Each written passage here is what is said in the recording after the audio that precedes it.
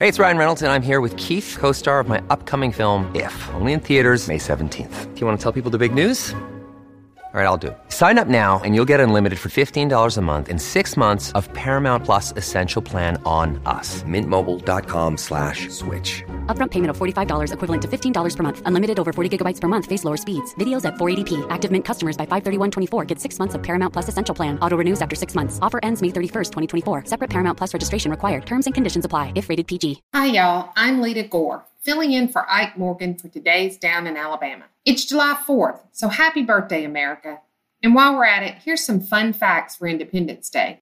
July 4th marks the day in 1776 when the Second Continental Congress unanimously adopted the Declaration of Independence, signaling the official separation of the 13 original colonies from Great Britain amid the Revolutionary War. But the Declaration wasn't signed on July 4th, 1776. In fact, independence was formally declared on July 2nd, 1776, a date that John Adams thought would be the most memorable in the history of America.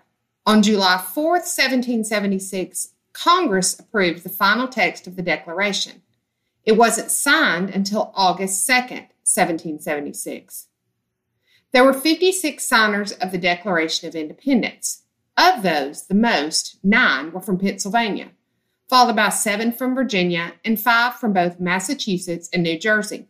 Ironically, Founding Fathers Thomas Jefferson and John Adams both died on July 4th, 1826, the 50th anniversary of the vote to approve the Declaration.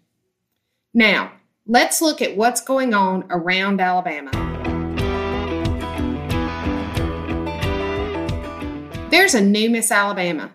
Lindsay Fincher, 22, was crowned Saturday night. She competed as Miss University of Alabama and will now move on to represent the state in the Miss America competition. Her year-long reign starts immediately.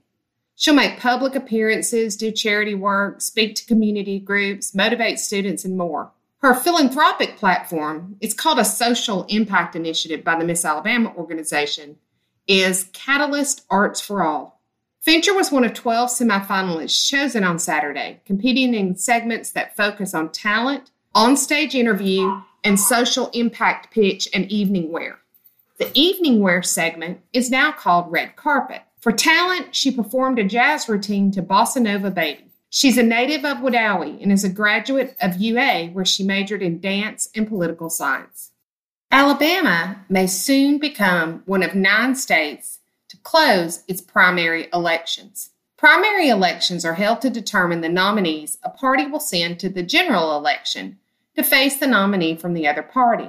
In Alabama primary election, voters tell the poll workers which ballot they want, Republican or Democrat, but they can't vote in both primaries. The state also has a law to prevent crossover voting, meaning if there is a runoff, voters can only vote in the party in which they cast their ballot during the main primary. The current open primary allows any voter, no matter their political affiliation, to declare which party's ballot they want to vote on when they walk into the polling place.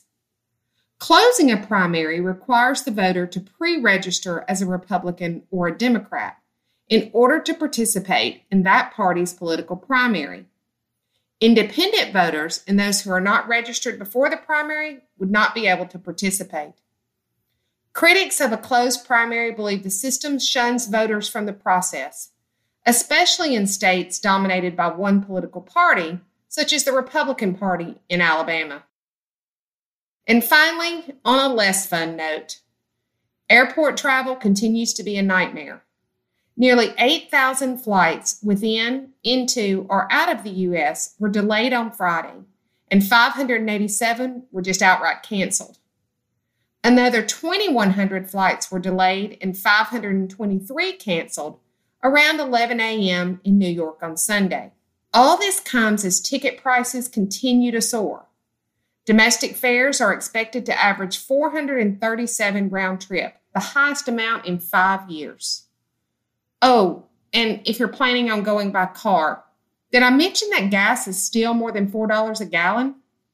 Well, on that happy note, that's all we have for today. Check back with AL.com throughout the day for all that's going down in Alabama.